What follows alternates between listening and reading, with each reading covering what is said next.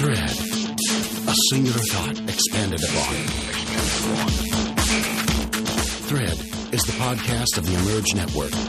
For more information, log on to emergenetwork.org.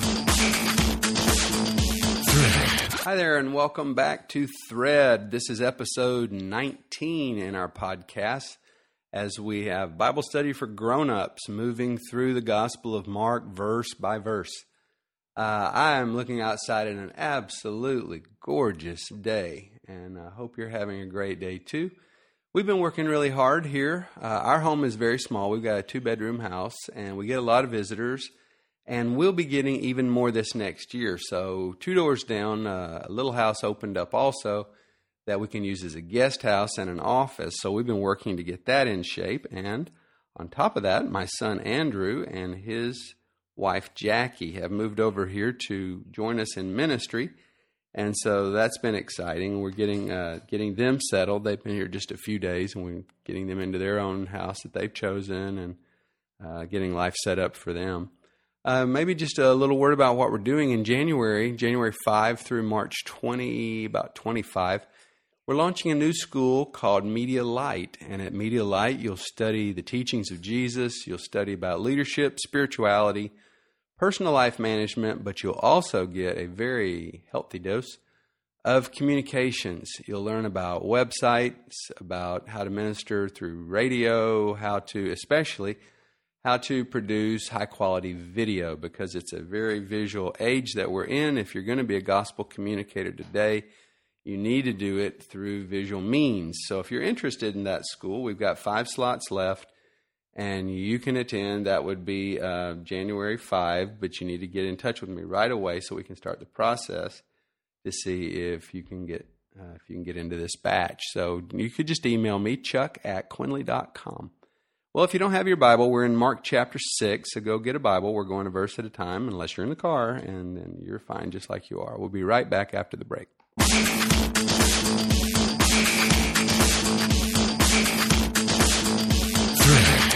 Okay, Mark chapter 6, verse 1. This is kind of a painful note. Jesus took his disciples. This is his year of popularity. He's been received by huge crowds all over the nation, and now he goes home to be a blessing to his own family.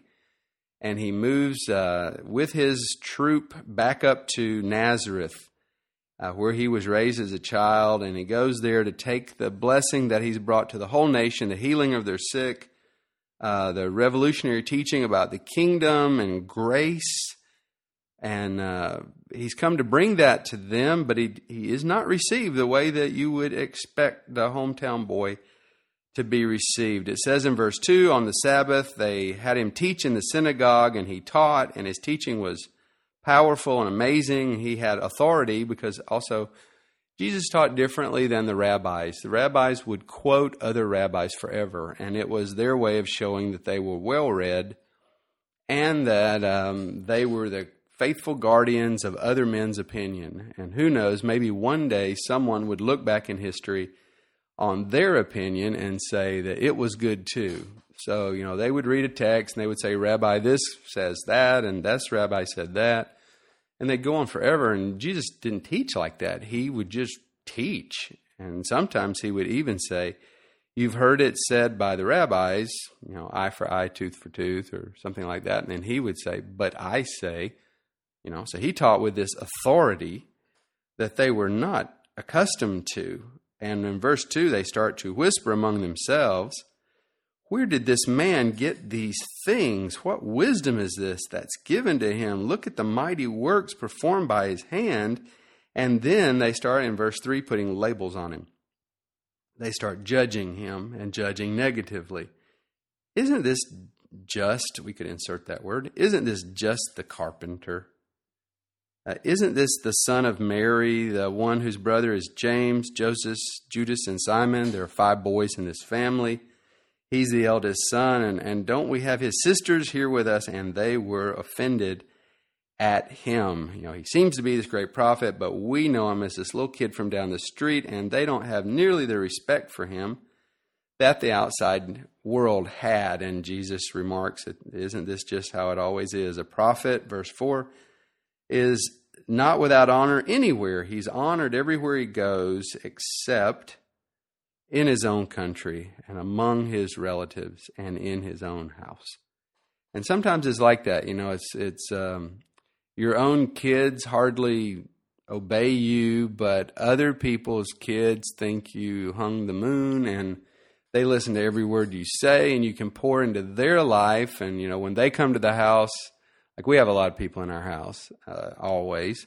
And, sometimes it's kind of amazing to me, the response that you get from outside kids who come in, they jump in, they start doing the dishes, they want to talk to you so much. And, sometimes you've done your very best to pour into your own children's life, and you're having to follow them behind, and say, do your chores. And it's just different. There's something that happens inside a family that does not always cause people to connect to your words. It's, that's just mom. She's just, nagging again about sexual purity. And, it's just mom this, it's just dad. And they're kind of doing that with Jesus. But look at the effect of this. Their doubt and their pride, because that's really what you're seeing. They put themselves in judgment over Jesus.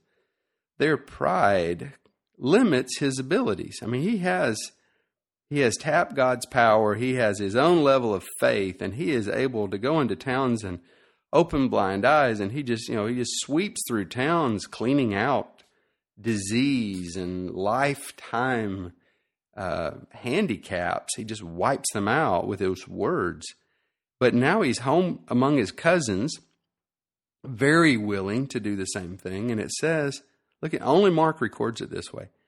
Now he could do no mighty work there. Isn't that odd? Isn't that amazing? How that doubt limits God's work. Pride limits God's work. He wants to do it, but then, we're proud and we're doubting and we're double-minded. And he said, well, of course, look at verse 5. Except he did lay his hands on a few sick people and he did heal them. In verse 6, and this word, as far as I'm aware of it, is only used twice in Scripture. He marveled. That word is also used of Jesus and the centurion. When the centurion tells Jesus, don't even come to my house, just say a word in the air, and miles away in my home, my servant's going to get healed because you've got authority. Matthew 8:10. The Bible says, when Jesus heard this guy's level of faith, he said, wow, he marveled because of this man's faith. Well, now look at, he's in his hometown, and it says he marveled, he was stunned because of their unbelief. These are the people that taught him to read as a child. They taught him the Scriptures as a child, and he is amazed that they do not believe. And so he leaves them, and he goes in a circle. He has a circuit, and he is in a small loop, and he teaches. Jesus did 3 of these loops in his ministry. He did the first one, he did all the work. The second circuit begins in verse 7. And he sends the disciples now ahead of him in a wider circle, because it is his goal and his strategy to cover every village in Israel. He wants them to be visited by someone with a kingdom message in his lifetime. He has 3.5 years, 4 years to do his ministry. And so in verse 7, we see the transfer of power. He calls his 12 to him. He sends them out, not alone. He sends them 2 by 2. That's a principle in ministry. And he gives them power over unclean spirits. And he gives them now, they're on the job training now. They're going to learn by doing. And then he commands them to take no money. It's like, okay, guys, we're heading out. I've got you teamed up 2 by 2. I want to give you something. Here is my power to cast out demons. I'm going to lay hands on you. I'm going to speak this power into you. And now you can go to anyone with a demon and you just say the things I say, come out. And they have to obey you. So go around and do what you've seen me do this in this circuit of verse 6. You do the same thing. Then he says, all right, now, who's got a wallet? Oh, I do. Okay, hand me your wallets. Who has some food? Oh, I do. Okay, hand me your food. Anybody here, you got an extra coat? Yeah, I got one. Okay, give me your coat. And he just strips them of all their stuff. And they're going, Lord, we got a backpack. We got to be ready for this, a long trip. He says, nope, I want you to be free. I just want, and just wear sandals, simple shoes, and don't wear two coats. What's he doing? Now, he never did this before. I never did this afterwards in their life, because it's common sense to prepare for the future and for eventualities. But he's trying to drive home a really important lesson, and that is that those in the ministry can trust God, especially when they're out on mission. You can trust God to provide for you. And so he takes away from them all their human means of provision, because he's absolutely certain that God is going to give them a blanket at night somewhere along the road. Someone's going to open their house. They're going to feed them. Someone's going to hand them an offering along the way. Someone's going to put food in their hands for the journey every day. God has this kind of stuff organized for you. You don't have to say, well, I can't go, I can't be a missionary because I don't have all this money, and I haven't finished my education. I can't actually, he's saying, don't put those things ahead of the kingdom mission. I've got the mission here, and I'm giving you what you really need is supernatural authority. I'm going to give you my power. Now take off. And he gives them some rules. And one of them is a rule of stability. That's verse 10. And that is, you don't bounce from house to house when you go to a village. You stay still. And you stay in the same home because you need to establish relationships. You need community. And some monastic orders have a thing called the vow of stability, which means I'm not leaving this town till I die. I've moved here. This is my home. I will be with these people all my life. And he's not, this is a short-term trip. They're not going to stay there forever, but he just wants them to be stable, and he wants them to build a network of relationships across the country that they can build on next time, where you really know people, you know their children, you've eaten in their home, and then, it's going to work for you. And we can build on that. Now, verse 11, he lets them know this is a confrontational ministry. And part of what you're about is to clearly mark who is an insider in the kingdom of God and who is an outsider in the kingdom of God. Now, everyone is invited to be an insider, but everyone will not accept that invitation, and you must not give them the impression that they are on the inside. There are things they have to do, namely repent. They have to repent and accept the rulership of the king. If you will do that, you may enter his kingdom. So he says, I need you to go and draw a very clear line everywhere you go. If you go into a place and they won't receive you, when you leave from there, this is a Middle Eastern custom, shake your sandals off, and everybody knew what it meant, that you have rejected us, and I am confronting this rejection. This is a warning to you. You should be thinking about the consequences of having rejected our message. And he says at the end of verse 11, there are consequences for that. God loves people. He is giving them the offer of salvation, but there is also a time of judgment, and he will come as judge. And he says it will be more tolerable for Sodom and Gomorrah than for the city that has had a messenger of Jesus walk into it and you push them out. Now, verse 12, he gave them the core message of the kingdom. And this is a message that I think has been lost on the church that we've got to reclaim. And I've said a lot about it from podcast to podcast. He gave them the message. Your message is what? That people should repent. That's the core message. If you want to enter the kingdom, you are welcome. The door for this time is wide open to you, but you must repent. People should be repenting. That's an ought and a should. It's a duty. You should repent. Repent means turn around. Quit doing what you're doing if you know it's wrong. Turn your back on your sin. And they had great success in the spirit world. Verse 13, they cast out many demons, and they anointed with oil many who were sick, and they healed them. This was shared power. There were multiplied results. This was a huge spiritual movement. You see, chapter 6 is about the power of the kingdom. And the power of the kingdom is at work in the ministry of Jesus Christ. And then through Christ, it is transferred authority into the lives of his 12. And now they can do everything that he's been doing. They are preaching the repentance message. They are casting out demons. They are also healing. And this is all part of gospel proclamation. It's not just words. It's words plus power. Now, verse 14 through 29, and I'm just going to kind of summarize this because this is a parenthetical story. We're in the middle of a story about the advance of the kingdom and about spiritual power, supernatural spiritual power. But verse 14 is a reminder about the eventual collision that will always take place between righteousness-based kingdom power. Demons are being cast out. People are being saved. There is a push from the kingdom of God, an invasion into a spiritually dark place.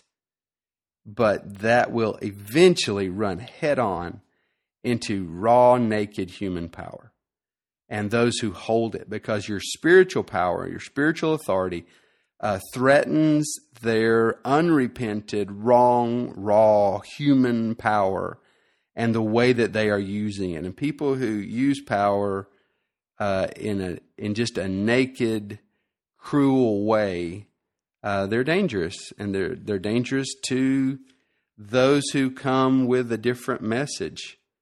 And Herod was one of those people. He was despotic. He killed who he wanted to kill. He was not accountable. And when Herod heard what the movement is doing, these disciples are healing, the stories are coming back to him that through his territory there's a dozen different men going around with this authority. He connects all of it to Jesus. The name of Jesus had become well known. How did it become well known? The ministry of Jesus, but also now the multiplied ministry of these guys, because they can be in, even 2 by 2, they're in 6 places every day in a small country. So this is coming to Herod's attention. And Herod said, oh no, John the Baptist has risen back from the dead. That was his idea. And because he had murdered John the Baptist, Herod had actually taken his brother's wife. Now, he had been to his brothers. He had met his brother's wife, Herodias, his brother Philip, and they had started an affair. And Herodias left Philip because Herod the Great had more power. And this actually the son of Herod the Great. And John the Baptist confronted him with spiritual authority. It's not lawful. You're claiming to be a leader of Jewish people. This thing you've done, you took your own brother's wife. Well, Herod knows he's wrong. Herodias is just one of these evil, witch, political witch woman that she's just into power and all this, and she got a grudge. She wanted to kill him, but she couldn't think of how to kill him. Herod was afraid of John. He knew he was a holy man. He knew he had supernatural authority. Although John never did a miracle, but John's words had so much impact. And Herodias just waited because, confronting sin is a prophet's call, though it often costs him personally to deliver God's message. He's just the messenger. He's just the mailman, but the mail says what you're doing is wrong. And that's the job of a kingdom messenger. We have to deal with unrighteousness, and we have to call people to repentance. You do it as gently as you can, but you do it. That's your job. It's your core responsibility. And this is a good case study of God wrestling with the rich and the powerful for their souls. And, God is trying to give Herod, with all of his cruelty, he's trying to give Herod a chance to repent. And Herod's got this thing going on in his soul. But it's not to be. He is in love with this world and with the ways of this world. And Herodias, his wife now, is looking for her chance. And so on a big day when Herod's got this big event, she slides her pubescent daughter out there who dances seductively, gets him all turned on, and then in front of everyone, at the end of the dance, he stops. It's kind of sensual belly dance kind of thing. He stops and says, "Okay, ask me anything you want. I'll give it to you." And she's ready. And they're feasting, they're drinking. He's not thinking clearly. And then he says this thing, which is a gross exaggeration. If she had asked for it, he wouldn't have done it. "I'll give you even half of my kingdom." If you would dare ask for it, then I think kings would kill you for doing it. But it's his promise, at least, in front of everybody.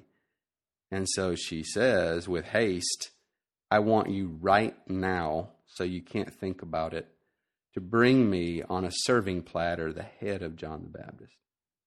And Herod, verse 26, was convicted.